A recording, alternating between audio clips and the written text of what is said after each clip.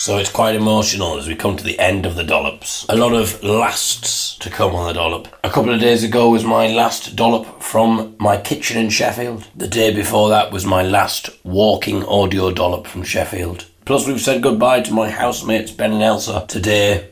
Very emotional. It is the last Dollop from the bath.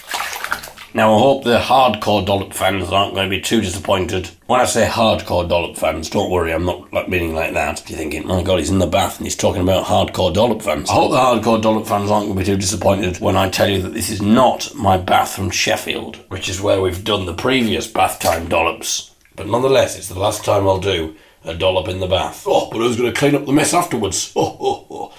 Gets funnier every time we do it. That joke. The water is lovely and warm. I've got Ray Docs. Hello, Ray.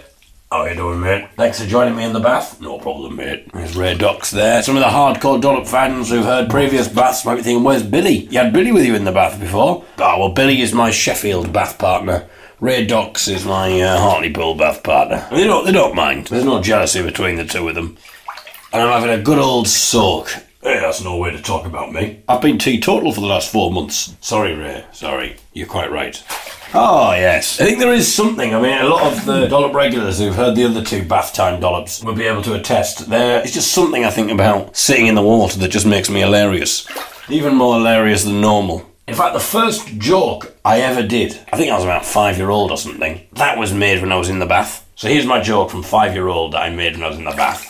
As you'll hear, it is very much bath inspired. In fact, this was my 5-year-old eureka moment, proving, I think, that all the best ideas happen in the bath. Discovery of upper thrust and weighing gold, and this joke that I made when I was 5-year-old. All the best ideas happen in the bath. So here we go. There was a man. I mean, it could be a woman, to be honest. There's no reason why it has to be a man, but it was a man in my 5-year-old joke, so I will keep it there. What can I say? Maybe I was a bit of a bigot when I was 5. There was a man. He was in the bath, and he wanted to ring his girlfriend, who was called Wet. But he was in the bath, so he couldn't use the phone, so he had to get out. And when he got out of the bath, he was ringing Wet. So that's the joke. I mean, it's not the best joke ever, is it, really? I mean, we've had at least 5 better jokes than that in the Dollop series. I've thought about a way of improving the joke, though, quite a lot. Because I think the problem with the joke doesn't really work. I mean, for a start, there's nobody called Wet. It's not really a common name, is it? I don't know anyone called Wet. It's not really a name, so that doesn't work. And also, I've said the word in the punchline, and it's kind of like a bit of a rule, isn't it? You don't say the actual punchline before you do it, because everyone knows what you're doing. So, I had a lot to learn at the age of 5. I hadn't mastered comedy until I was 7. But I've taken what I've done at the age of 5, and I've improved upon it. And I think this is now a much better joke. So here we go. So to do this joke properly, I have to put on an accent. I was in the bath when my dog was violently sick. Oh no, I thought. I need to call for help. So I got out of the bath to make a phone call. And when I got out of the bath, I was ringing Vet. There you go. So I had to put on an accent there, obviously, to make the joke work, and pretend that my grasp of English wasn't very good to make the joke work there, missing out the A. And so it's not, I was ringing a vet, I was ringing a vet. And that's a much better joke. It doesn't mention the word in the punchline as well. I don't say ringing, I don't say vet. There's a bit more of a story behind it as well, isn't there, with the dog? It kind of sidelines you. You think, oh, this is going to be a joke about a dog. No, it's a play on words about a Russian man or an Austrian or something like that, not being able to say W's. Hence the hilarity. There's a few little decoys there, a few little curveballs. I like your curved balls, David. I said curveballs, Ray, not curved balls. All right. And anyway, let's not talk about the shape of my testicles on the Dollop. Thank you. So I'm very sensitive. You are very sensitive. Yeah, okay, Ray. Hopefully I'll remember to edit that bit out, because that'll be embarrassing, that bit there. I'll edit this bit out. I mean, I'm a bit worried that I might forget to edit this bit out. I might just kind of like think, oh yeah, that was fine, that Dollop. I'll just put it out as it is without any editing, and then I'll be all embarrassed if this bit makes it. You can remind me at the end, Ray, to edit this out, so we don't have that embarrassment. That'll be good. I mean, the thing is, people might think it was a joke. Like, you might think that I've invented you as a character. That's what people seem to think with Billy in the bath. They sort of think that I invent these characters, and that you're not a real person. But I'm so lifelike, David. Well, of course you are so lifelike, but I'm a very good actor, you know, that's the thing. And it's not, I'm just saying that I'm such a good actor that people can believe that I brought these characters to life. It also doesn't help that we don't speak at the same time. Well, you told me not to. I know I have my rules. And you know I will be obeyed at all times, Ray. Yes, I know. Remember what happened last time. And I have the rubber duck ready should we need it. All right, David, I understand. Thank you. I mean, it helps, Ray, the fact that you have the same name as some bubble bath, so that people will probably assume that I'm not actually with someone called Ray Docks, that I'm just talking about the bubble bath and I've made a bit of a joke about it. So actually, that's quite a good coincidence, really, isn't it? I suppose that has worked in your favour, yes. And then me saying this bit about not editing it out and saying that you're not a character and all that kind of thing, and I haven't acted you, people won't go, oh, well, he's admitted it. People will just think this is all part of the act as well. I suppose that's very clever. It is very clever, Ray, yeah. So people won't know. Like, for instance, if I just reach over here and do this to you. Oh. They'll just think I'm squeezing some shampoo. They won't actually know what's really happening, Ray. Oh. Which is a good job, because my dad listens to this sometimes. There we are. Oh! Yeah, you like that bit at the end. Now, a lot of people will just think that's me putting the lid on the shower gel. Funny they knew. Anyway, and now people will just think I'm joking about this as well, so that's the beauty of it, Ray. I'm trying to think of some other one-liner jokes that I've come up with. As it's Christmas, we could have a couple of Christmas cracker-esque jokes. How about this one? Did you hear about the eminent scientist whose trousers kept falling down? He was hoping to win the Nobel Prize. Did you hear about the man who was caught with his penis in the spokes of a bicycle? What? How do you know about that, David? No, it's a joke, Ray. I've made it up. Oh, all right. Oh, forget I said anything. Sorry about that, listeners. I don't know. Ray's got a guilty conscience there. Anyway, sorry. Did you hear about the man who got caught with his penis in the spokes of a bicycle? Apparently, he was bike-curious. Bike-curious. There we are. Oh, Merry Christmas, everybody. I'm just doing this so that when you pull your Christmas crackers and you read the joke, suddenly it doesn't seem so bad. I've lowered the bar so much and now the Christmas crackers will seem hilarious. So I've actually done you a favour by doing this dollop. I'm going to go and wash my hair. I'm not German. I know you're not German, Ray, but I mean my hair follicles. All right, I see. Oh dear, I feel a bit daft now. It's all right, Ray. People will just assume that you're doing a joke there, or that I'm doing a joke pretending to be you. So don't feel embarrassed about it. People really honestly won't think that you exist, Ray. I wouldn't worry about your reputation. That was the last ever dollop in the bath experience. It's all very emotional. Alright then, well I've been sitting up doing this dollop in the bath because obviously I didn't want to submerge myself in the water because people wouldn't be able to hear me. But now the dollop's finished, I can give myself a good dunking. Oh, Duncan. It's Ray, David. I'm called Ray. What? No, I know Ray. I'm saying I'm going to dunk myself under the water. Oh, right, sorry. You're a very jealous man. I'm sorry. This is what we have. It's so special, and I thought Duncan was... Anyway, never mind. Let's not spoil what we have. Here you go. This will cheer you up, Ray. Oh, yes. I love this bit. Oh, very nice. Oh, thank you, David. Oh, thank you very much. Oh, yes, very nice. Oh, thank you, David. It's okay, Ray. You like that, Ray? Oh, ready for the big finale, Ray? The big finish? Oh, is there a big finish here, is there? What? One of the best nights with a man I ever had was in Helsinki. What? When I say big finish, I mean big end. Oh, yes, he did have a big end. Ray, oh, God. I'm saying, Ray, are you ready for the big finale? Oh, sorry, David. Yes, I am. Go on, do it. Okay, Ray, here we go. Oh. Merry Christmas, Ray.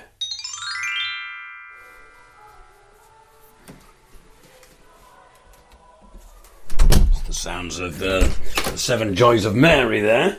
My dad was listening to a carol concert and I am disappointed to report, whichever choir is singing that, they didn't heed my modifications. I've given you advice on how to sing that song properly, but it wasn't heeded, I'm sorry to say. I'm very disappointed. All I can imagine is that maybe the carol concert isn't live, maybe it's recorded, maybe it happened just before I released that dollop. I can imagine that the choir members were then listening to the dollop and they're like, oh God, can we go back and re-record it? And they're like, no, we haven't got a producer to do it, he's gone for Christmas now. I'm afraid we're just going to have to leave it at that. But we're going to be a laughing stock, they said. Well, I know. Everyone's heard David's Dirty Digital Dollop. I know, it's going to ruin Christmas for me, but we can't do anything about it, I'm afraid. I imagine that's what happened. Anyway, now, a much better song is this one. This is a song from me at the age of 8, and it's called I Saw Your Trousers Fall Down. I saw your trousers fall down.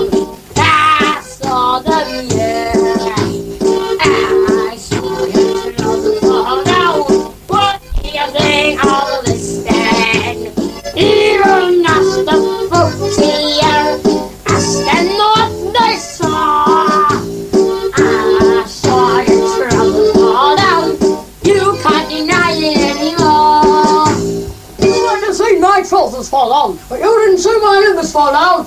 Yeah, I did. When? Then.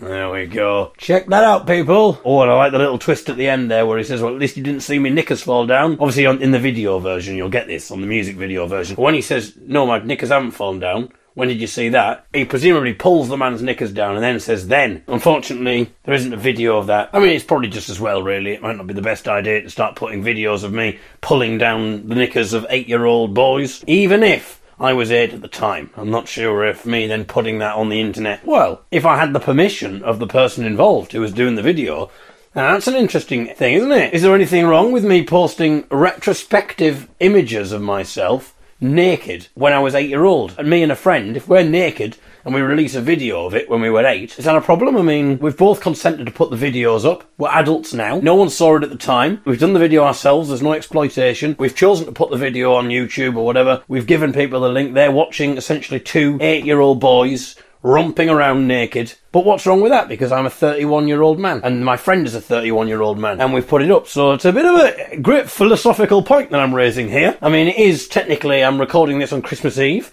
I maybe should be doing something a little bit more Christmassy, rather than getting into the grey area of child pornography, and whether it's wrong. If it's you and your friend, and you've both agreed at the age of 31, I think maybe that's not where we should be going on Christmas Eve.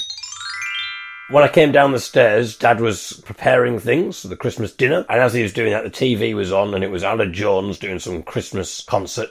One of the ones where they pretend that it's live, even though you know for a fact it's not. They've got loads of guests and stuff, and it's clearly been recorded, but they pretend that it hasn't been recorded, even though you know it has. I don't know why they don't just admit it. Why don't they don't just go, oh yeah, this is a programme that we've recorded for Christmas. It's still nice. It's still fine. Especially in this age where no one's really bothered about things being live anyway. Everyone's listening to things on demand. But they still go through the facade of pretending. Alan Jones keeps saying to the audience, are you all enjoying your Christmas day so far? And everyone's going, way! It's just like, what are you doing? Why are you pretending? It's like, oh, we've all unwrapped our presents, haven't we? And then we've come here to the studio for a brilliant Christmas carol concert, and then we'll go home and we'll have our Christmas dinner, won't we? Hey! It's stupid. I wonder what they would do. Let's just say Alan Jones died, like, an hour before the broadcast, and the BBC are thinking, oh, we can't pull it. Or maybe even worse, like 15 minutes before the broadcast, and news only gets to them, and they've got the whole thing planned, and they go, we haven't got time to schedule anything else, and maybe they try and keep it off Twitter. They're like, oh, please don't release information about Alan Jones before the broadcast goes out. So they're imploring the family, don't put anything on Twitter, whatever you do, about Alan Jones being dead. I mean, they probably wouldn't say Alan Jones if you're talking to the family. They'd probably just say Alan. I think they're like, well, we know who he is. You don't have to keep saying his full name. We know I am his son. I don't know if Alan Jones has a son. I haven't done my research for this, Dollop, by the way. This is all sort of stream of consciousness stuff here. If you're thinking Alan Jones hasn't got a son, David, I thought, normally you meticulously research the Dollops. I know it's Christmas. I haven't had the time. I'm just thinking off the top of my head here. My research team, they've got the Christmas holidays off. It's just me here talking to myself. It could go down to the wire. They might find out 2 minutes before it's about to go to air. There's just no time to make a decision. They've just got to press the button. Alan Jones's merry face comes out. He's saying, hey, Merry Christmas, everybody. I'm here on Christmas Day, having a great time. How are you all enjoying your Christmas morning? Hey! And then you finish the programme and the news comes on. And what they're going to do now, they can't keep it any longer, like there's the person at the BBC's panicking. All the other news outlets are reporting it. The BBC have got no choice but to report that Alan Jones has died. So it'll just be really weird about it. Thank you very much, ladies and gentlemen. Have a lovely Christmas from me, Alan Jones. Goodbye. And it was, hey! The whole thing ends. Hey, Merry Christmas. And everything ends.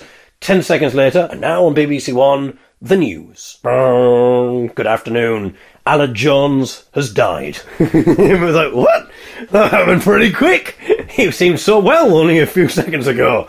There'll be a few people thinking, oh, it's bloody typical, that, isn't it? A few sadists. Just as the camera stopped rolling, we just missed it. I've had to sit through watching that Poxy Carol concert, just because me wife likes it, all that sentimental drivel. Finally we get a bit of action and the bloody camera stopped rolling. We must have literally just missed it. If the cameras had stayed up for another 10 seconds, we'd have got him dying. How did it happen? He died peacefully in his home. Peacefully in his home? I mean, he must have literally sprinted.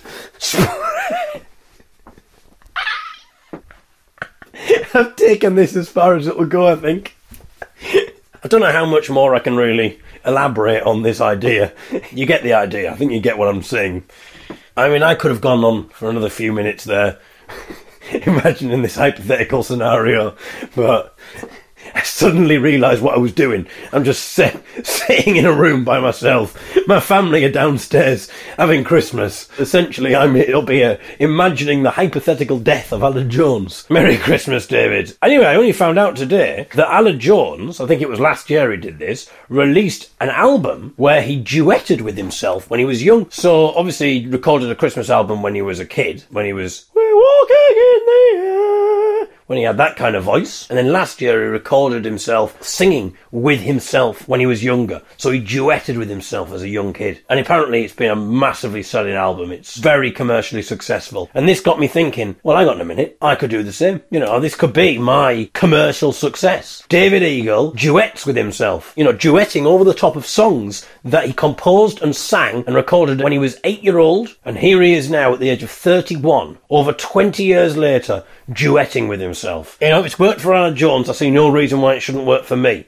So I'm going to give you a sneak preview here. This isn't going to be the kind of, you know, obviously the quality will be much better on the actual commercially released CD. I mean, for a start, I'll remaster the recordings from when I was 8. You know, I've got the original tapes, don't worry about it. I've got the original recordings, so I'll be remastering them, obviously, digitally enhancing them, putting them into stereo as well. The original recordings were in mono, but there'll probably be proper stereo things. I'll probably add some sort of instruments over the top as well, and I shall add my voice. But here's just a kind of an example, just to sort of, if there's any kind of record label people listening or anything like that.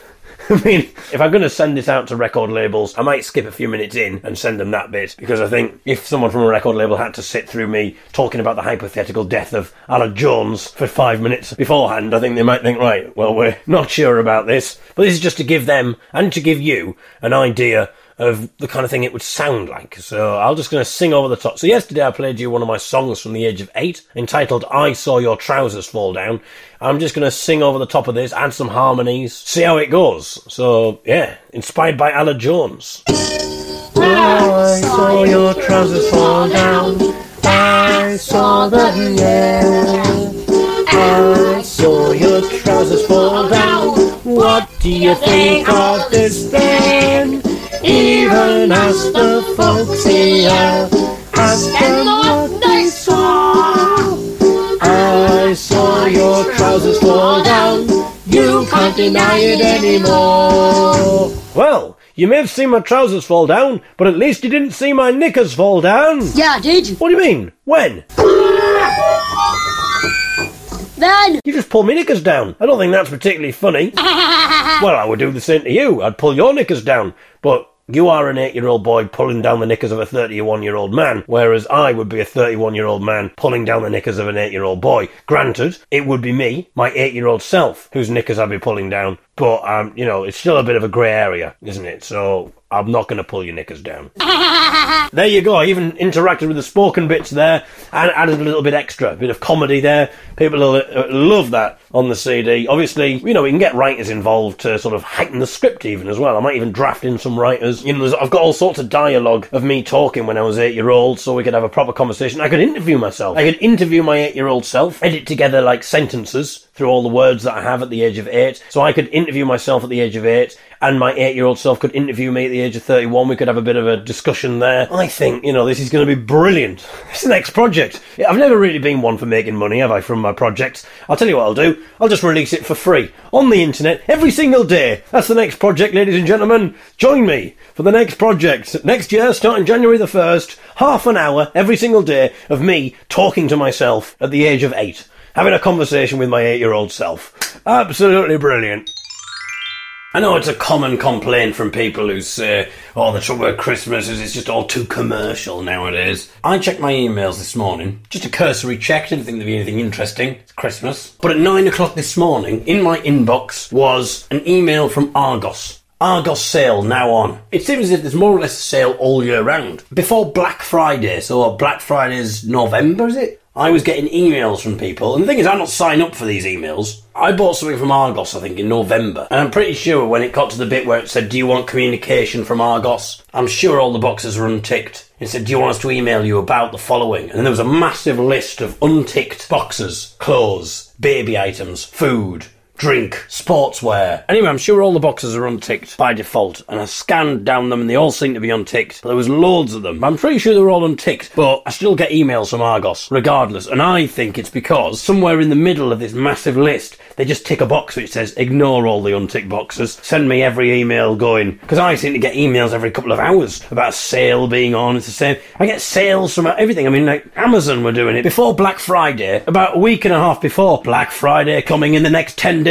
Why not take advantage of our pre-Black Friday sale? Buy the items before they get swept up in the Black Friday sale. It's ridiculous. And then every single day, only 8 days, only 7 days until we're only a week away now, we're lowering the prices even more ahead of our Black Friday sale. And I was getting emails from other companies saying, some companies, they have their Black Friday sale on Black Friday, but we want to give you even more chance to get the bargains you deserve, which is why we do our Black Friday sale 5 days before and up until Black Friday. And then I woke up on the Saturday and thought, thank God it's all over. And I got emails. We're so crazy. We're just unbelievably crazy. We're extending our Black Friday sale till Monday. Some companies were extending it for a week afterwards. And, every single company was saying things like, well, I guess we've gone a bit crazy, haven't we? It's like, no, you haven't gone a bit crazy. You've got a bit greedy. Greedy is the word. It just sort of shows that there's no actual value on these products. You just think of the value is completely artificial. If you could slash the prices by 50%. And then that happens, and then you get, Cyber Monday. Cyber Monday. So all the electronics company, I think it's at the Monday after Black Friday, another sale, and you've got deals going on over Christmas, and then as soon as Christmas Day comes, the sale is now on. Then you head into January, the January sales. Anyway, the other thing that gets me is how these companies now, the pally way in which they talk to you. I've talked before on the Dollop about the fact that your computer and your phone likes to be all matey with you now, doesn't it? It calls you by your name, it talks to you. Greetings, David. I mean, I enjoy our little chats and everything, Siri, but do you ever think we can really communicate on a real level? Oh, me? I think you've just answered my question there. Thank you very much. Just doing my job. They call you by your name, they have little joke responses, and you kind of feel guilty now if you're a bit annoyed with the computer or the phone, because it talks to you and you think, oh God, I'm sorry, I shouldn't have shouted at you there. And he goes, it's absolutely fine, don't worry about it. And it's, what, he's talking to me? I mean, why am I apologising to the phone? It's getting to a worrying level. And that's because they're sucking you in. Oh yeah, my phone does that as well. It's a special one. Oh, I don't mind that feature. That's quite nice. Oh. You don't need to thank me. Your satisfaction is all the thanks I need. In the olden days, you get a message on your computer, an error would happen or it would do something and it would say the only option that you had was OK. And you had to click OK. And the messages are a bit more formal. It would be more like computer speak, but not anymore. The apps are getting more matey. For instance, the OK button is kind of a thing of the past now. Like the train line app that I book train tickets on. If I ever book a train, and I probably book trains once a week or something like that, and every single time I book a train, it always pops up with this thing on the screen. Every time I go to buy a ticket, it says, you can now download your ticket to your mobile phone. No more having to wait at stations or that frustrating grapple in your pocket. We all know how annoying that can be. But now you just download your ticket onto your mobile phone, and then the only option to click is fantastic. And it was fantastic. The first time I got that message, I was like, what? I can download tickets onto my mobile phone. That's brilliant. But I know, I must have got that message over 100 times now. It's not fantastic anymore. But every single time, the only option is to click fantastic. And there's not even an option to say, oh, don't bother telling me this again. Every single time I get this enthusiastic message. Absolutely brilliant, with the same, now no more annoying fumbling, eh? We all know what it's like. No more forgetting your tickets, eh? Those pieces of paper that can fall out your pockets or you just leave on the table, eh? We know what it's like. We've all done it, haven't we? Eh? And then you've got to click fantastic. There's other apps as well where it'll tell you something and you've got to click cool, I got it. That kind of thing. This is, rather than the OK button. Cool, I got it. It forces you to be more enthusiastic than you are. It's like you tacitly complying. I cancelled an order on Argos recently, and it said, you can cancel your order up to 14 days after purchasing the item. And it says, because we're nice like that. Like little jokes that it puts in. But if you know the drill and you've done it before, you don't need the little jokes. Like, you would never do a joke. In real life, you would never do a joke more than once. I mean, unless it's about Wi-Fi kettles, in which case the joke can just be repeated and repeated. It bears repetition, it never gets tired. But in general, you don't want to go repeating the same jokes. But every single time you get the same jokes, I guess we're just nice like that, aren't we? What can we say? Or when there's an error, when something goes wrong. Oops, my bad. Something seems to have gone wrong. Oh, it happens to the best of us. When you load a web page or something like that. Oh, on my website, because I'm doing it through WordPress, I've just installed the software essentially onto the website. If someone clicks on a page that's no longer longer working, or he can't find the page, it'll say, oh, this is somewhat embarrassing, isn't it? We can't find the page that you're looking for. You know, it's like, oh, we all make mistakes from time to time. You know, it's like all of a sudden it just comes out with this. The web page can't be found. That's all you need to say. The web page can't be found. Here are a few things you can try. I don't want to sound like a killjoy, but when you get it every single time, the same messages, oh dear, look up, what do we have here? It's like, well, stop going through this melodrama every single time we get an error on the computer or apps that have to say, that's fantastic news. Thanks for making all my dreams come true. You demand button. Rather than okay. All of a sudden this hyperbolic, melodramatic flim-flam. Great band. Absolutely love those. If you haven't caught their stuff, John Peel loved them. What was that about, not repeating the same jokes over and over again? Be quiet. BBC Radio 1. And now, a session from hyperbolic, melodramatic flim-flam. I've got a new computer which the music is playing from and it doesn't seem to be working. Oh, there's an error come up on the screen here. Let me just have a look. Oh, this is somewhat embarrassing. I can't find the song that you requested. Don't worry, I'll give myself a long, hard talking to. In the meantime, how about a bit of Simply Red? We don't want to hear Simply Red, do we? But there doesn't seem to be a cancel button. The only option I've got here on the computer is, that's absolutely spiffing news, old boy. Play it prompto. Doesn't seem as if we've got a choice. Here's Simply Red. I get emails from eBay. They say things like, shh, don't tell anyone. This is our little secret. But we've got a deal for you. No, you don't. You have a deal for everybody. You're not just sending it to me. If you open the email, it doesn't say, hi, we shouldn't really be doing this, but here at eBay, we're big David's Daily Digital Dollop fans. We've got this special deal just for you. Don't tell anyone. You know, it's not tailored for me. You're telling it to everybody. So I tried to cancel this Argos order. And when I clicked on the cancel button, it said, this hurts. Are you sure you want to cancel your order? I mean, that's fine and all, but we'd be really sad if you do. What? Now you're trying to guilt trip me. And bearing in mind it's been read by my screen reader as well, so there's a voice reading it to me, feeling bad about it. You know, and then you've got to click, sorry but yes. It's like, sorry but yes. No, not sorry but yes. You messed the order up. There was a problem with the order. Don't start making me apologise. Oh, I'm really sorry to have to do this. I guess I am a bit of a shit, aren't I? But yes, I do want to cancel my order. I should be fed to the lions. I know how it makes you feel, but I still want to cancel my order anyway because that's the bastard that I am. Proceed. That's what it's going to be in the future. Okay, it's time for some improvised comedy now. Improvised Christmas comedy. Come in. Ah, Santa. Ho, ho, ho. Yes. Thank you for coming, Santa. And thank you for using the door this time. Well, you blocked off my access to the chimney. Health and safety, Santa Claus. Health and safety. That's what we're here to talk about today. You have filled out your risk assessment, I assume? Yes. I'm just looking for a piece of paper to rustle. I should have planned this in advance. I'm just sort of making this up on the spot. Hang on a second, I'll just get some paper. The Santa Claus... Well, actually, Santa Claus's risk assessment could be done electronically, couldn't it? That's all right, then. I have it here on my tablet. Always thinking, people. Always thinking. This is improvised Christmas comedy I'm doing right now. I haven't thought this through. I don't know why we have to do these blasted risk assessments. Risk assessments are vital, Santa Claus, especially in this day and age. And it is my job as health and safety officer to make sure that risk assessments are filled out properly. Now, let's have a look at what you've done here. Okay, so this is for your sleigh ride, is it? Yes, that's right. Okay. Jingle bells, jingle all the way. Well, I'm afraid we're going to have to amend that, Santa. We can't jingle all the way. What do you mean? Why not? Well, jingling between the hours of 11 p.m. and 7 a.m. are strictly forbidden. We can't have noise over a certain volume, and I have listened to the sound of your sleigh bells, and they exceed the number of decibels allowed in between those unsociable hours. So I'm afraid you're going to have to stop the jingling between 11 p.m. and 7 a.m. This is ridiculous. I'm sorry, Santa Claus, and that's my final word. Now, you're going to turn my beard grey. On the subject of your beard, Santa, I'm afraid you're going to have to shave it a little. Shave it? It's getting a bit long. It's becoming a safety issue. You could trip someone up with it. One of the little children or something. Plus, it's not very hygienic. This is ridiculous. If you want to continue working in this industry, I've never heard the like. Let me continue reading this risk assessment. Jingle bells, jingle all the way. Let me amend that. Jingle between the hours of 7 a.m. and 11 p.m. Keeping within approved decibel limits. Oh, what fun it is to ride on a one-horse open sleigh. No, I'm sorry. We can't have an open sleigh, Santa. What? Someone could easily fall out of an open sleigh, Santa. You're just asking for trouble. The insurance company wouldn't pay out. They'd say that we haven't taken the necessary precautions. So I'm going to suggest that we put a roof on the sleigh, maybe some safety rails, and we'll close off the sides as well. This is ridiculous! Jingle bells, jingle bells. I'm just going to take out one of the jingle bells. It seems a bit redundant having it twice, Santa, especially since I've got to print this off, and we're all about saving paper here. You know the rules about paper waste.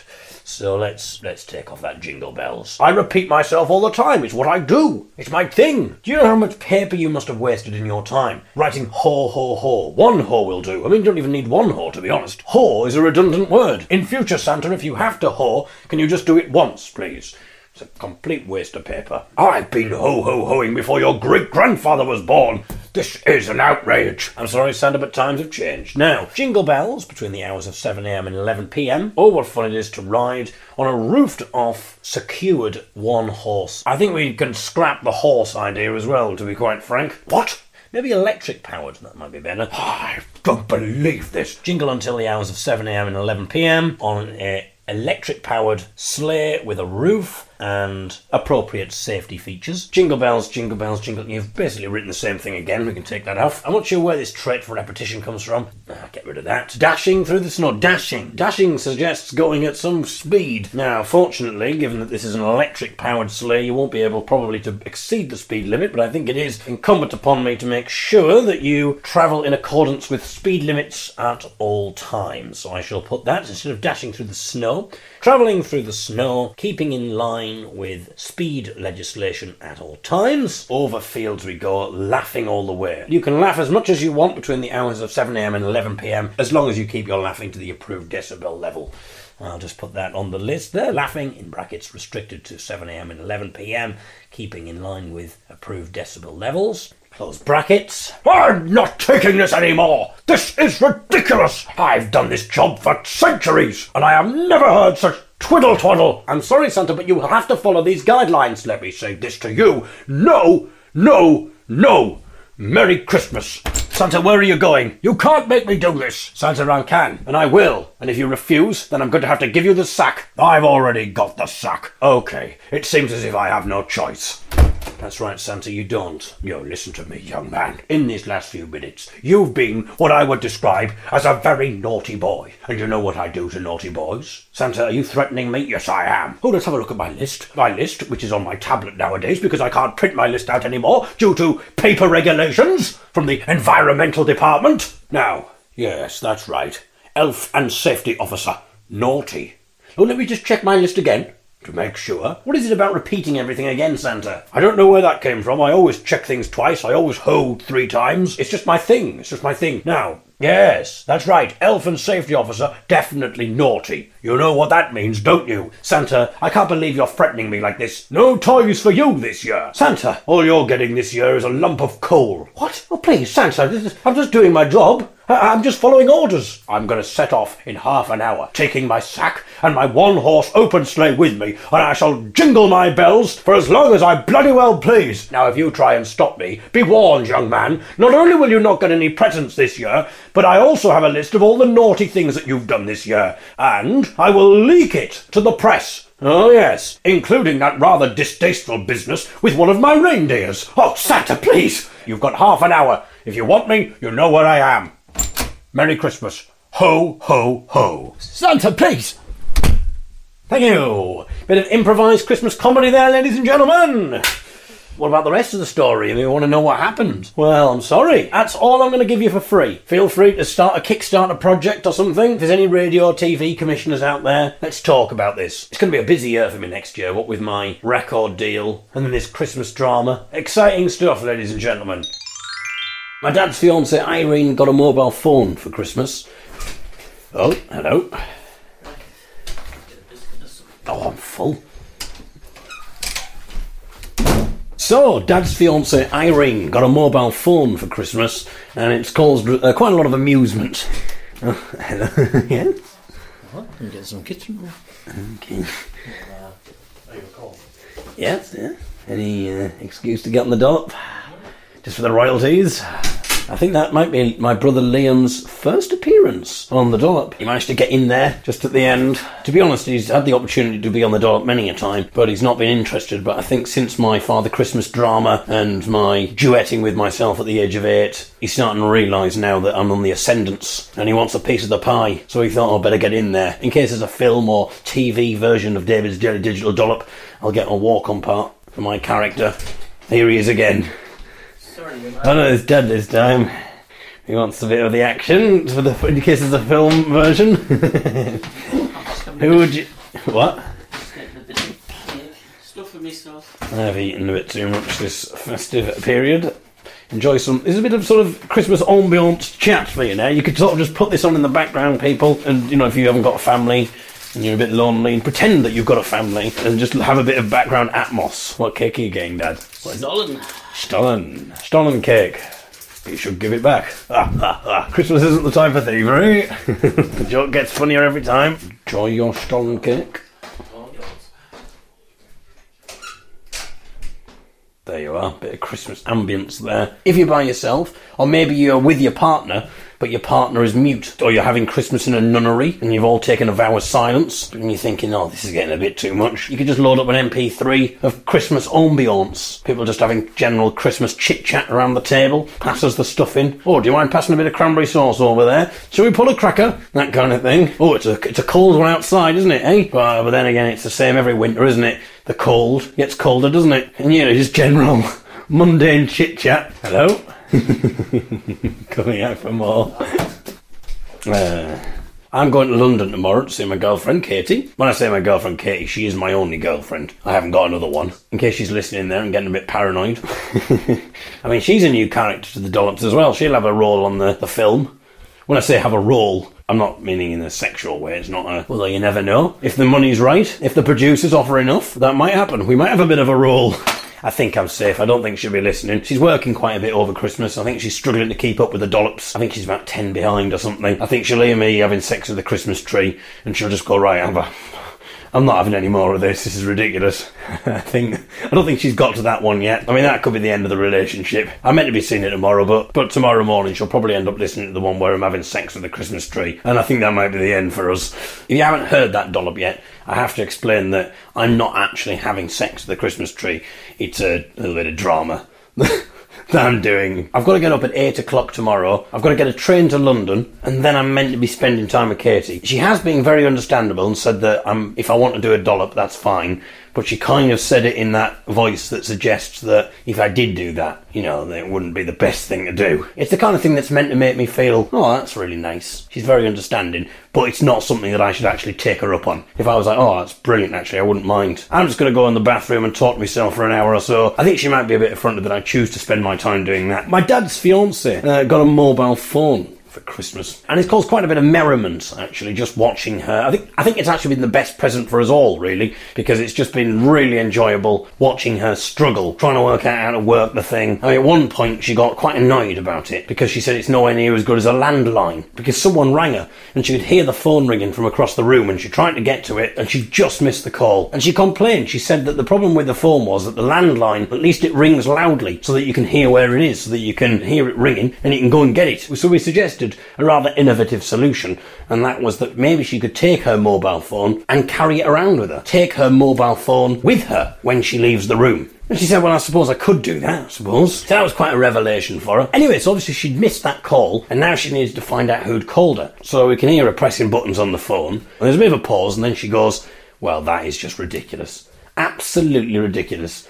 And we said, what? And she says it's ridiculous. I tried ringing 1471 and it tells me that the number can't be called. We said, what the bloody hell are you doing ringing 1471? She said, well, that's what you do, isn't it, when you miss a call? But apparently it doesn't work on a mobile phone. And this apparently is progress. Anyway, so she was quite smug about this because she's not been particularly keen on using a mobile phone. She seems to think she was a bit smug about this. She's like, see? Can't even ring 1471. Absolutely ridiculous. until we pointed out that you could quite easily find out who'd rang you just by pressing a button which brings up the missed calls list. And basically a whole host of other things that caused quite a lot of amusement over the Christmas holidays. It kind of reminds me of my nana. My nana was a bit unsure with answering machines. I don't think she quite understood what an answering machine was. I think she was a bit confused by the fact that instead of getting the person she expected to get, i.e. my mum or my dad, instead she would get this woman's voice. This rather posh woman saying, "Hello, thank you for calling, but the person you're calling is not available to take your call right now. Please leave a message after the tone, and we will get back to you as soon as we can." I think she kind of found the formal way of talking, and she was from Hartlepool, and I think she kind of got a bit deferential to the formal voice. And she was like, "Oh, there's a posh lady telling me to leave a message. This is quite official." So that would mean that Nana would get a lot more posh when she was leaving a message. Even though if we spoke to her on the phone, she'd be like, "Hello? Yeah, I'm just wondering when you're coming round." And it was also clear as well that she didn't realise that we would be getting the message directly from her. She thought that this woman, whoever was talking to her now, would relay the message on. And she would be like, "Hello, can you tell Margaret," that was my mum, "that I shall be round at 7:30 this evening. End of message. Thank you. Goodbye." But she got quite confused by answering machines. We did try and explain it to her. She kind of got better as time went on. It kind of makes you think, are we living in a time now where technology, we're so used to technology, we're so used to computers and phones doing things, that my generation will just be fine with everything and we'll just take it in our stride because, technology's moving at a pace, but we're kind of keeping up with it? Or will there be a situation where we'll be left behind? There's a part of me that thinks, no, we'll keep up and, like phones will progress and, we'll be talking to holograms and we'll be absolutely fine with that. But then there's another part of me that thinks, no, we will not be. We will be completely left behind. I'm in my 30s now, my early 30s. I'm 31. I'm going to be left behind. In 20 years or whatever, I'm going to be left behind. I'm pretty sure of that because I can already tell that there's already the signs that I feel out of the loop. Like, for instance, Bradley, my nephew, he was 2-year-old and he was watching YouTube by himself. Just like he had an iPad and he was just flicking from video to video, watching the stuff that he wanted to watch, and some of the stuff he was watching as well. Apparently his favourite thing on YouTube is watching a 6-year-old toy reviewer who is a massive sensation in America, apparently. He's 6-year-old, he does videos all by himself and he reviews toys. And he's so successful at it and so popular that toy manufacturers, the biggest toy manufacturers out there, send him toys for free for him to review because they want to be seen having their toys reviewed by him, this 6-year-old kid. And apparently he gets over 10 million views when he puts something on YouTube. Apparently it's financially lucrative for him as well, so much so that because of advertising, because of the amount of people who view his videos, he's now got advertising, and YouTube pay him to put videos up. And he's earned so much money from this that his parents have bought a new house and moved to a better location. He is 6-year-old and he is funding his parents. His parents can retire and he is 6-year-old. He is the breadwinner. And that to me is just absolutely astounding. And I'm 31, but to someone like Bradley, that's absolutely fine. To be a YouTuber is a career. For someone like me who's 31 who doesn't get this, I don't really put the Dollops on YouTube. I think it's like 16 of the Dollops on YouTube. I haven't really advertised it, but I clearly don't know what I'm doing. I mean, really, I should be putting these things on YouTube and giving everybody the YouTube link, and then people will share it and I'll get thousands of views. Maybe, I have no idea. I'll just stick it on my website. There you go. Download that for free. And here's this 6-year-old making money. He's not doing dramas about Father Christmas getting told off for not doing his risk assessment form properly. He's not doing little dramatic monologues where he's pretending to have sex with the Christmas tree. Obviously he doesn't do that. I mean, he's 6-year-old. That would be a little bit odd. I mean, that's the kind of thing he'll probably be doing when he's 8. While I was on the train, there was a new person working there who'd obviously just started working on the train. Maybe it was even their first day at work. And there was somebody else showing them how it was done and talking them through the job, and they were practicing. So this new man was doing the job, and this woman, who was presumably his senior, would then evaluate what he'd done. So it was fascinating, absolutely fascinating, because he'd open the doors and people would get off the train, and then people would get on the train, and then the doors would close. And then as the train pulled away, this woman would speak rather loudly. I think she was enjoying the authority, was speaking rather loudly and said, "Okay, so, talk me through what you did there. Talk me through what you did. What could you have done better? What went wrong? What went right? Talk to me." And so he'd then have to say, I suppose it did take quite a while to get people on the train that time, didn't it? And she's like, "Yes, it did. We're now 4 minutes late. 4 minutes late. So tell me, what could you have done better?" And so then he would say a few things that he could have done, and she would suggest things and that kind of thing. It was absolutely fascinating. And I was sitting quite close by them, so I could hear what was being said. I think the man was trying to keep his voice down, because he probably was feeling a little bit embarrassed, first day at work, and he's trying to keep his voice down, but this woman's speaking really loud above the sound of the engine noise going, "Well, next time, when we pull into York, there's going to be even more people getting on the train because York is a busier station than Eaglescliffe. And he's like, yeah. Which I thought, well, I'm sure he knows that. I think he probably is aware that York is a bigger station than Eaglescliffe and more people are going to get on. I think she was really enjoying the power. She was sort of saying, so remember, York is a bigger station, so you've got, there's going to be more people getting on and there's also going to be more people getting off. Like, she was really milking it for as long as she could. She was, that means there's going to be more people moving.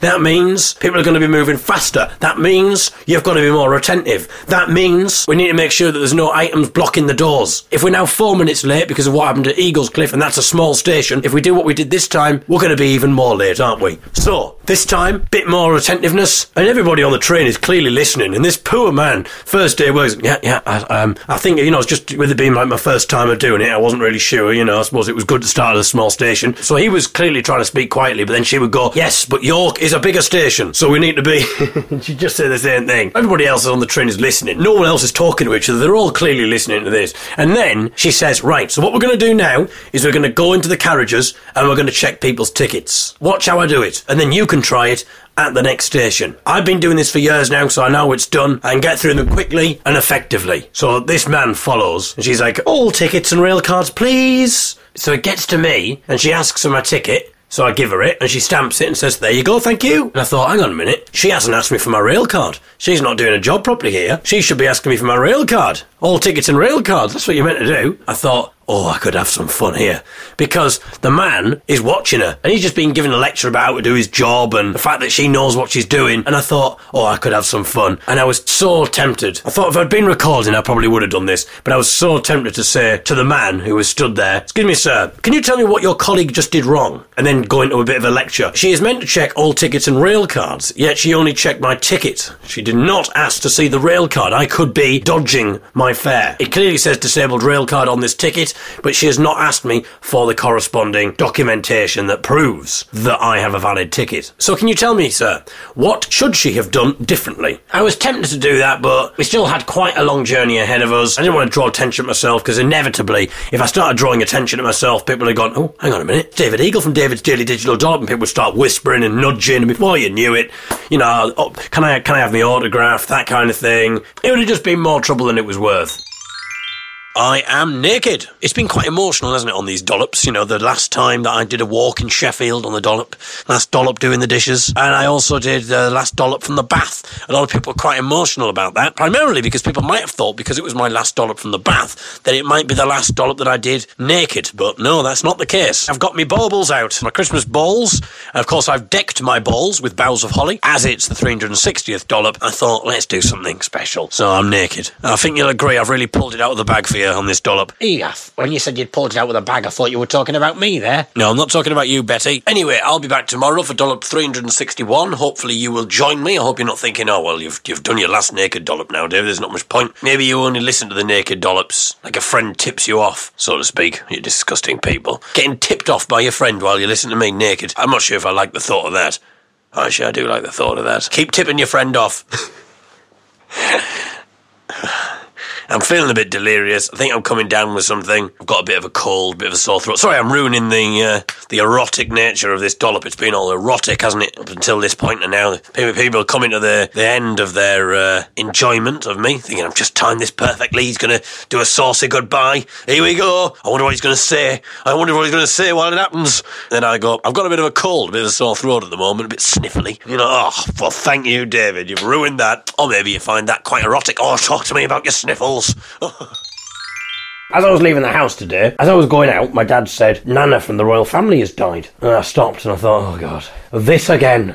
I thought he got over it. Every few months I have to go through this, It was quite a loss for Dad. Nana from the royal family dying, it hit him hard. And I thought, God, here we go. Here we go again. I haven't got time, I've got to catch a train. And now Dad's going to have one of his Nana from the royal family's his dead breakdowns again. But it turns out that he actually meant that Nana from the royal family, as in the actress who played Nana from the royal family, has died. And I said, well, I thought Nana from the royal family was already dead. I just assumed the actress was dead. I don't know why, I just assumed she was. I suppose when Nana from the royal family died, I just thought, well, that's because because the actress has died. So they've had to kill her off, you know. When I say kill her off, it didn't happen. If you've not watched The Royal Family, I thought it was quite like a twee, sort of family-friendly comedy. I didn't think that was on the cards. Or do you not remember that? Where David went absolutely crazy, somehow got his hands on a pistol, and just went crazy on Nana from The Royal Family. When I say killed her off, I mean, she just died peacefully in her home. I thought that was because the actress playing the Nana from The Royal Family had died. Never crossed my mind that she was still alive. So when Dad said that Nana from The Royal Family's died, the actress playing her, I was like, well, yeah, of course she has. I was quite shocked to find out that she was still alive. And then my dad said, yeah, so was I. I didn't think Nana from The Royal Family was still alive. I thought she died as well. And I heard some people on the train saying the same thing. They were looking at the news and all of a sudden said, oh, the actress who plays Nana from The Royal Family's died. And the person who was next to her said, oh, I just assumed she was already dead. And then I was saying the same thing to Katie, that Nana from The Royal Family had died, and she said, oh yeah, I thought Nana from The Royal Family had already died as well. The actress playing Nana from The Royal Family had died. So it turns out, seemingly, that everybody thought that Nana from The Royal Family had already died. The actress playing Nana from The Royal Family was already dead. In fact, I think most people probably hearing the news probably were quite shocked to discover that she was still alive. I bet you there were probably even some long-lost family members who thought she was dead and were like, oh, Nana from The Royal Family? Nana from The Royal... What, she was alive all this time? Oh, if I knew that, I took her off the Christmas card list a good few years ago. I stopped phoning her and everything. She probably died, like, really lonely. No one got in contact with her. You know, all her friends just assumed she was dead. There's not a single person I spoke to that didn't express surprise to discover that Nana from The Royal Family, the actress playing Nana from The Royal Family, was still alive. But I imagine that Nana from The Royal Family got it all the time. Well, by which I mean that people say to her face, oh, I thought you were dead, and express surprise that she's still alive. I'm not referring to having sex all the time. Although, I don't know, I imagine that, you know, being Nana from The Royal Family was quite a turn-on for a lot of people. Oh, she's Nana from The Royal Family. She's like, oh, this is amazing. You know, was she 89 when she died? She's like, most women in the late 80s, you know, wouldn't get her looking, but I'm Nana from The Royal Family. Everyone wants a piece. You know, oh, do some of your catchphrases, Nana. I don't know if she had catchphrases. I've not watched The Royal Family for a long time. Do some of your catchphrases, Nana. And she says something racist or whatever. I can't even remember if she was mildly racist or something a little bit homophobic, a little bit dodgy, you know, in the way that Nanas do. I haven't seen Royal Family for a long time, so I might be off the mark here with the character of Nana from The Royal Family. Oh, call me Baby David, Nana. Call me Baby David. Wear this dressing gown. It's the same kind of dressing gown that you wore in the Royal Family, Nana. Oh, yes. So, I mean, for all I know, she might have had a lot of sex based on the fact that she was Nana from The Royal Family. Might have been quite a turn-on for a lot of people. Anyway, sorry, this is getting quite below the belt, isn't it? You know, I'm talking about Nana from The Royal Family having sex. You know, she's 89-year-old. She's now dead. I do apologise. I'm turning into Frankie Boyle. You know, I would say I'm a bit milder than Frankie Boyle. More like Frankie Simmer. Frankie Tepid. Frankie Lukewarm. That'd be good, because then I've got, like, it's a proper name, Luke, isn't it? Frankie Lukewarm. Excellent. Well, I think that was a very touching tribute, I'm sure you'll agree, to the actress who played Nana from The Royal Family, given the fact that I can't even remember her name. I started recording this dollop and I meant to say her name, and I realised I forgot what it was, so I've just called her the actress who played Nana from The Royal Family. Anyway, a touching tribute there to the actress who played Nana from The Royal Family. Put a bit of piano music over the top of that, slow piano music, and I think if the family want to use that, by the way, for the funeral, just let me know, and I'll happily, you know, I'll spend a bit of time on it, putting a bit of piano music over the top and that kind of thing if you want. So on the Dollops previously, we have talked about the fact that I get emails for another David Eagle, a design consultant. And so I keep getting emails saying, would you just give me your thoughts on this scale drawing, David? And I assume they're not meaning this to be sent to me. I mean, it seems unlikely given the fact that I'm blind. I'm constantly getting emails from the wrong David Eagle, and I duly forward. Who's Julie Forward? Do you get emails to Julie Forward as well? And I duly forward all these emails to the correct David Eagle because I managed to work out who it was. That's another story. We've talked about that on the Dollop before. I still do that. I still forward his emails onto him even though he doesn't actually thank me anymore. But we've talked about that on a previous Dollop. The reason I'm mentioning this again, a similar situation has occurred again. I received a text message from Isabel. For regular listeners, that is my ex-girlfriend Isabel, just to keep the narrative alive here. I think it's good for continuity that people know the various characters in the Dollop. I mean, I'm calling Isabel a character. I'm not sure if she would take too kindly to being described as a character. I mean, she's a person in her own right, and I'm describing her as a character. She's one of the Dollop characters. She'll always be known as the ex-girlfriend of David Eagle. Anyway, she texted me, and she said, my cousin Graham told me last night that he works with another David Eagle. Apparently, he gets your fan mail all the time.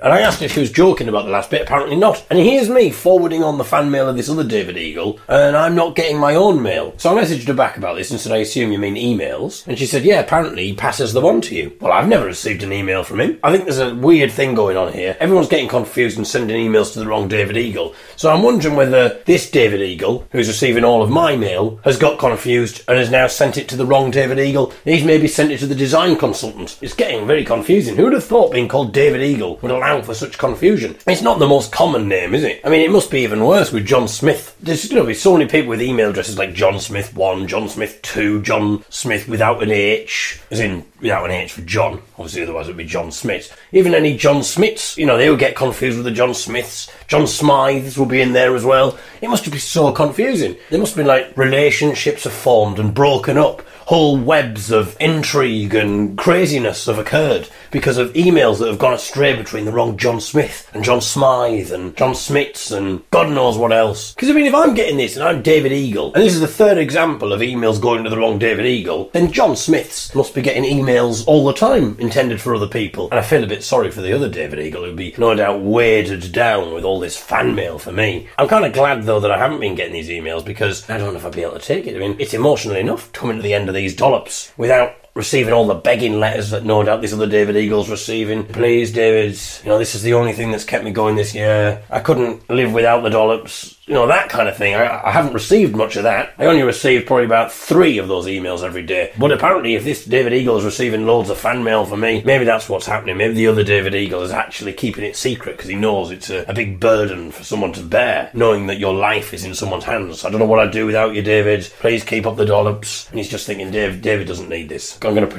protect him against this. Or maybe the emails are a bit more vague. Maybe they don't mention the dollop. They just say, you doing what you've been doing this year has meant so much to me. Keep up the great work, David. Don't stop now. Keep doing what you're doing. And then the other David Eagle's got confused. He knows it's for me, but he's emailed it to the wrong David Eagle. He's emailed it to the design consultant, and he's going, my goodness, I never thought when I became a design consultant that my work would be so valued. But I've got all these people saying, keep up the good work, don't retire. I didn't realise that people cared so much about what I did. I mean, I am a good design consultant, I will say that. What about all the love emails that I must get? Sort of amorous women, probably a few amorous men as well, getting in touch. And this other David Eagle keeps getting, he's probably having a whale of a time. He's like, my goodness, he's getting all these emails from amorous women saying, I love what you do, David. I love your work. Keep it up. And he's like, oh my God, I can't help but keep it up with all these emails coming through from amorous women. Being kept up for a good few hours reading these emails, let me tell you. He's meeting with them, having rendezvous with them, saying, oh yeah, well, we should meet up. And they're going, my goodness, he's offered to meet up. He wants to meet up with me. David Eagle wants to meet up with me. David Eagle from David's Daily Digital Dollop. Little do they know, it's David Eagle, the design consultant. And he sends them little cheeky things like little saucy little messages. The design consultant's equivalent of a saucy message. So you'll say, please find attached a scale drawing of my manhood. You'll get to see the real thing when we meet. All these little saucy things that he's saying to them, and they're going, oh, that's typical David Eagle humour, that. Sending a scale drawing. I don't know how he did it. He can't see. He's managed to send a scale drawing of his manhood there. Maybe he got his secretary or something to do it for him. He probably has a secretary. He has a research department and stuff that comes up with all the stuff for the, the dollops and that kind of thing. Who, as I say, are off this Christmas, the research team, which is why I couldn't remember the name of the Nana from the Royal Family. Liz Smith. Apparently one of the reasons she died was due to stress. She'd been getting all these emails for another Liz Smith who happened to be an estate agent, and she was getting quite a lot of vitriol coming her way, and she was, I just can't understand why people hate me so much. But it was getting her all confused. She was getting snotty emails from clients saying, well, thank you very much, thanks to you, my house has fallen through. And she's like, well, I don't know what I've got to do with this. Anyway, Isabel says she's going to get in touch with her cousin again, find out what's going on, and if the emails can be forwarded. So, meanwhile, if you're listening to these dollops, and you found yourself having a night of passion with a design consultant, because originally you thought you were emailing me, I want you to know that you are technically still my property, and I'm coming for you. You've emailed me, you amorous women have emailed me, and this other David Eagle, the design consultant, or whoever this other David Eagle is, who works with Isabel's cousin, have been stealing all my women. And I want them back. Yes, I've got a girlfriend now, so this has come at a rather embarrassing time, but I'm sure Katie will understand. He's probably living it up right now, this design consultant, with a harem of women all around him, all cooing over his scale drawings. Well, I'm going to claim what's rightfully mine. Maybe the design consultant doesn't let on. Maybe he dresses up as me. Maybe he knows what he's doing. You know, he's not just thinking, oh my goodness, all these people are interested in me. I didn't think that'd be a massively popular job. If I'd known, when I was in the pub, I wouldn't have pretended to be a fighter pilot. I would have said, oh, I'm a design consultant, and watched all the women fall at my feet. Obviously, beforehand, I would assess the distance between the chair and the floor, whether the floor was carpeted, look at the various safety features, you know, do a risk assessment before the women fell at my feet to make sure that they wouldn't hurt themselves. Being a design consultant, that is part of my job. It's part of the remit, part of the service that I offer my women. Always have a risk assessment. Before we get down to it, love, before we get down to it, you know, we just got to do this risk assessment here. Before I came to this hotel, I did test the bed. It is soft and springy. There are no sort of springs protruding out there. I think you'll be safe. There's good acoustic insulation, so they shouldn't hear too much noise, so feel free to moan with pleasure, to a fair degree, I would say. As long as you don't exceed 54 decibels, which is difficult for when a woman's with me. I'm a design consultant. I know how to treat a woman. Now, I'm feeling a bit kinky, love, so what I've done here is I've done a few scale drawings of positions that I'd like to try. Now, this is a particular favourite position of mine. As you can see, I'm coming right up your y-axis here. Absolutely beautiful.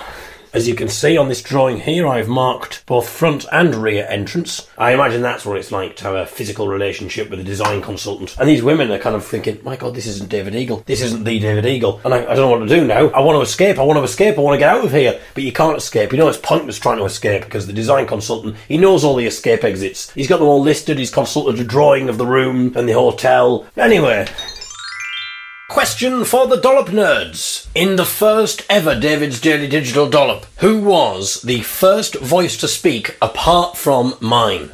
Okay, Dollop nerds, give yourself a point if you said Lucy. She was my 11-year-old niece. It was her, actually. I think she was the first person that I told about David's Daily Digital Dollop. It was over Christmas, and I thought it would be nice if she'd record some jingles for the Dollop. I only made the decision to do the Dollops over Christmas. I wasn't sure whether to actually do them. I thought it was a bit of a crazy idea. Was I actually going to be able to pull this off? But anyway, Lucy was the first person I told about the challenge, and we recorded some jingles, and I thought, well, as she started off the Dollops, it seems only fitting that she should be on it right at the end. And so, we rejoin my now 12-year-old niece, Lucy. So then, Lucy. Yeah. Do you remember a year ago, more or less this day, because I think it was when you came round at Christmas, I recorded with you, didn't I? Can't remember.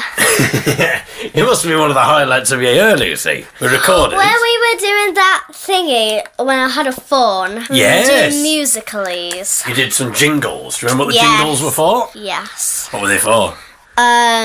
David's Daily Digital Dollop of... Oh, that was it. David's Daily Digital Dollop.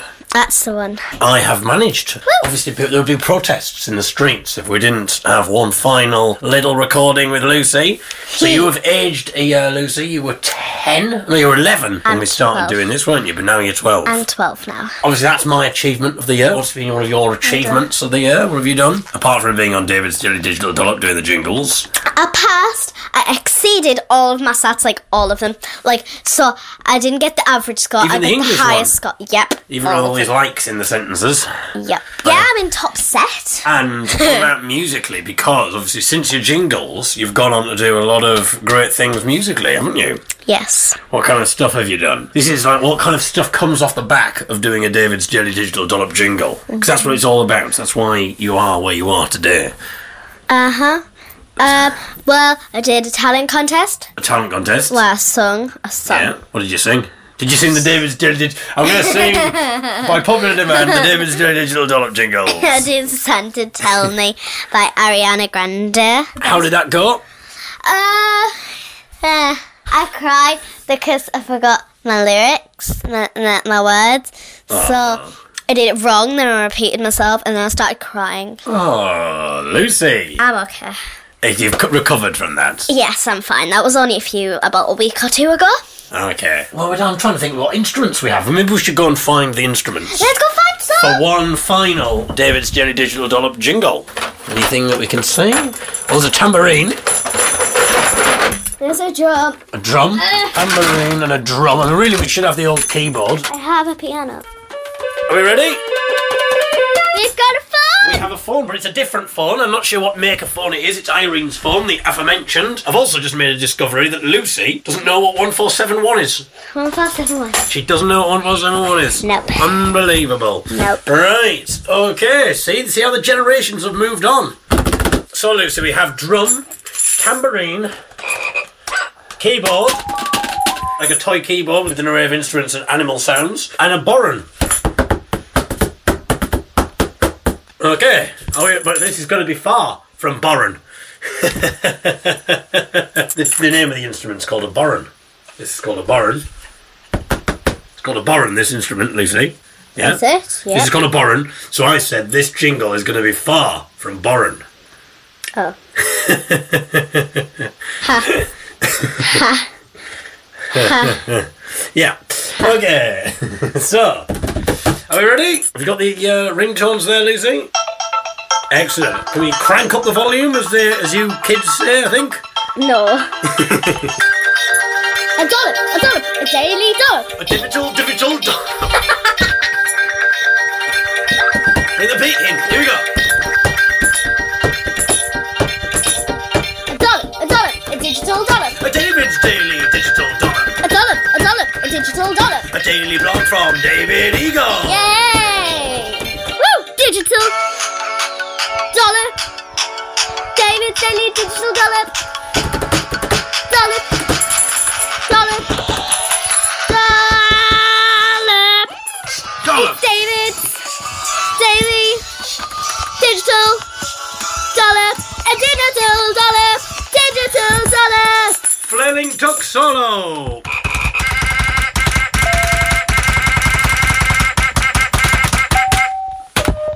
Thank you. Woo! That was a good one, Lucy. That was a really good one. Yeah, it's a classic if there was one. David's Daily Digital Dollop. A digital dollop. David's Daily Digital Dollop. It's a daily thing. Oh, a dollop of his daily life. I'm just worried that she's going to get the words wrong and start crying. Dollop, dollop, dollop of his daily life. Oh, a dollop, dollop of his life. Bring in the tambourine!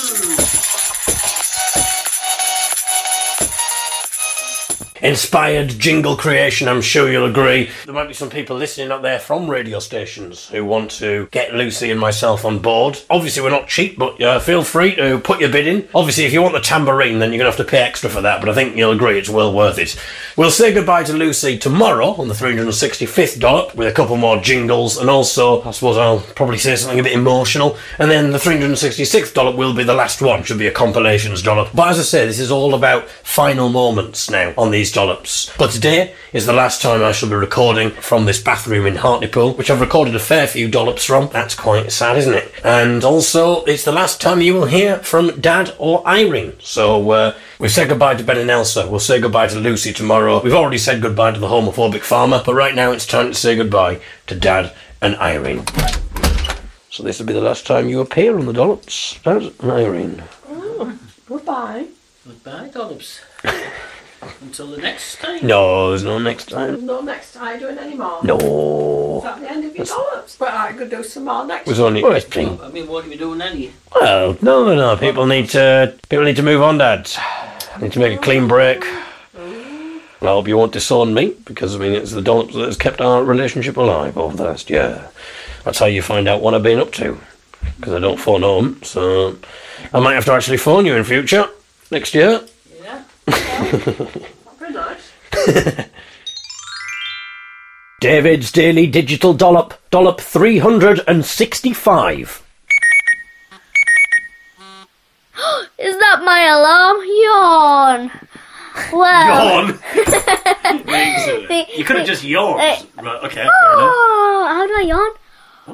Oh. Very good. Right, ready? Oh, I hate the mornings. Actually, no I don't, because David's Daily Digital Dollop wakes me up. What a hoot it's gonna be. Excellent! Very good, Lucy. Another final moment on David's Daily Digital Dollop as we say goodbye to my 12-year-old niece, Lucy. with her final David's Daily Digital Dollop jingle. This is the penultimate David's Daily Digital Dollop, but in some ways the last dollop actually that I'll be doing like this, because the 366th dollop will be a best of special. So this will be the last time I do one of these dollops, and I thought therefore that I should really tell you one final story before we go. We were over Christmas, went to a children's Christmas party thing. Obviously we brought children, we didn't just go there. Oh, a bit of a laugh, me and the lads, smuggled in some bottles of lager and a bit of a wild time and the soft play. Yeah, it was a sort of one of those sort of soft play things, and there was a disco on and stuff, and obviously we had nieces and nephews there. It kind of reminded me, because there was a mobile DJ there, and they were playing the various games, the usual games that you play at these parties, and the same old songs made an appearance. In between, your Justin Biebers and your whatever else the kids listen to nowadays, you still had your Black Lace, that kind of thing, I Am the Music Man, all that kind of thing. It was good to see it was still a staple part of kids' party there, even like the YMCA still made an appearance amongst all this new stuff. So it was quite good to see that children haven't been spared that torture that we had when we were kids. But it reminded me of a Christmas party that I attended once when I was 7 or 8 or something. It was a Christmas party for people with various disabilities. So obviously I was invited because I was blind. I was the token blind person there at the Christmas party. There were people with all sorts of different disabilities in the area in Hartlepool.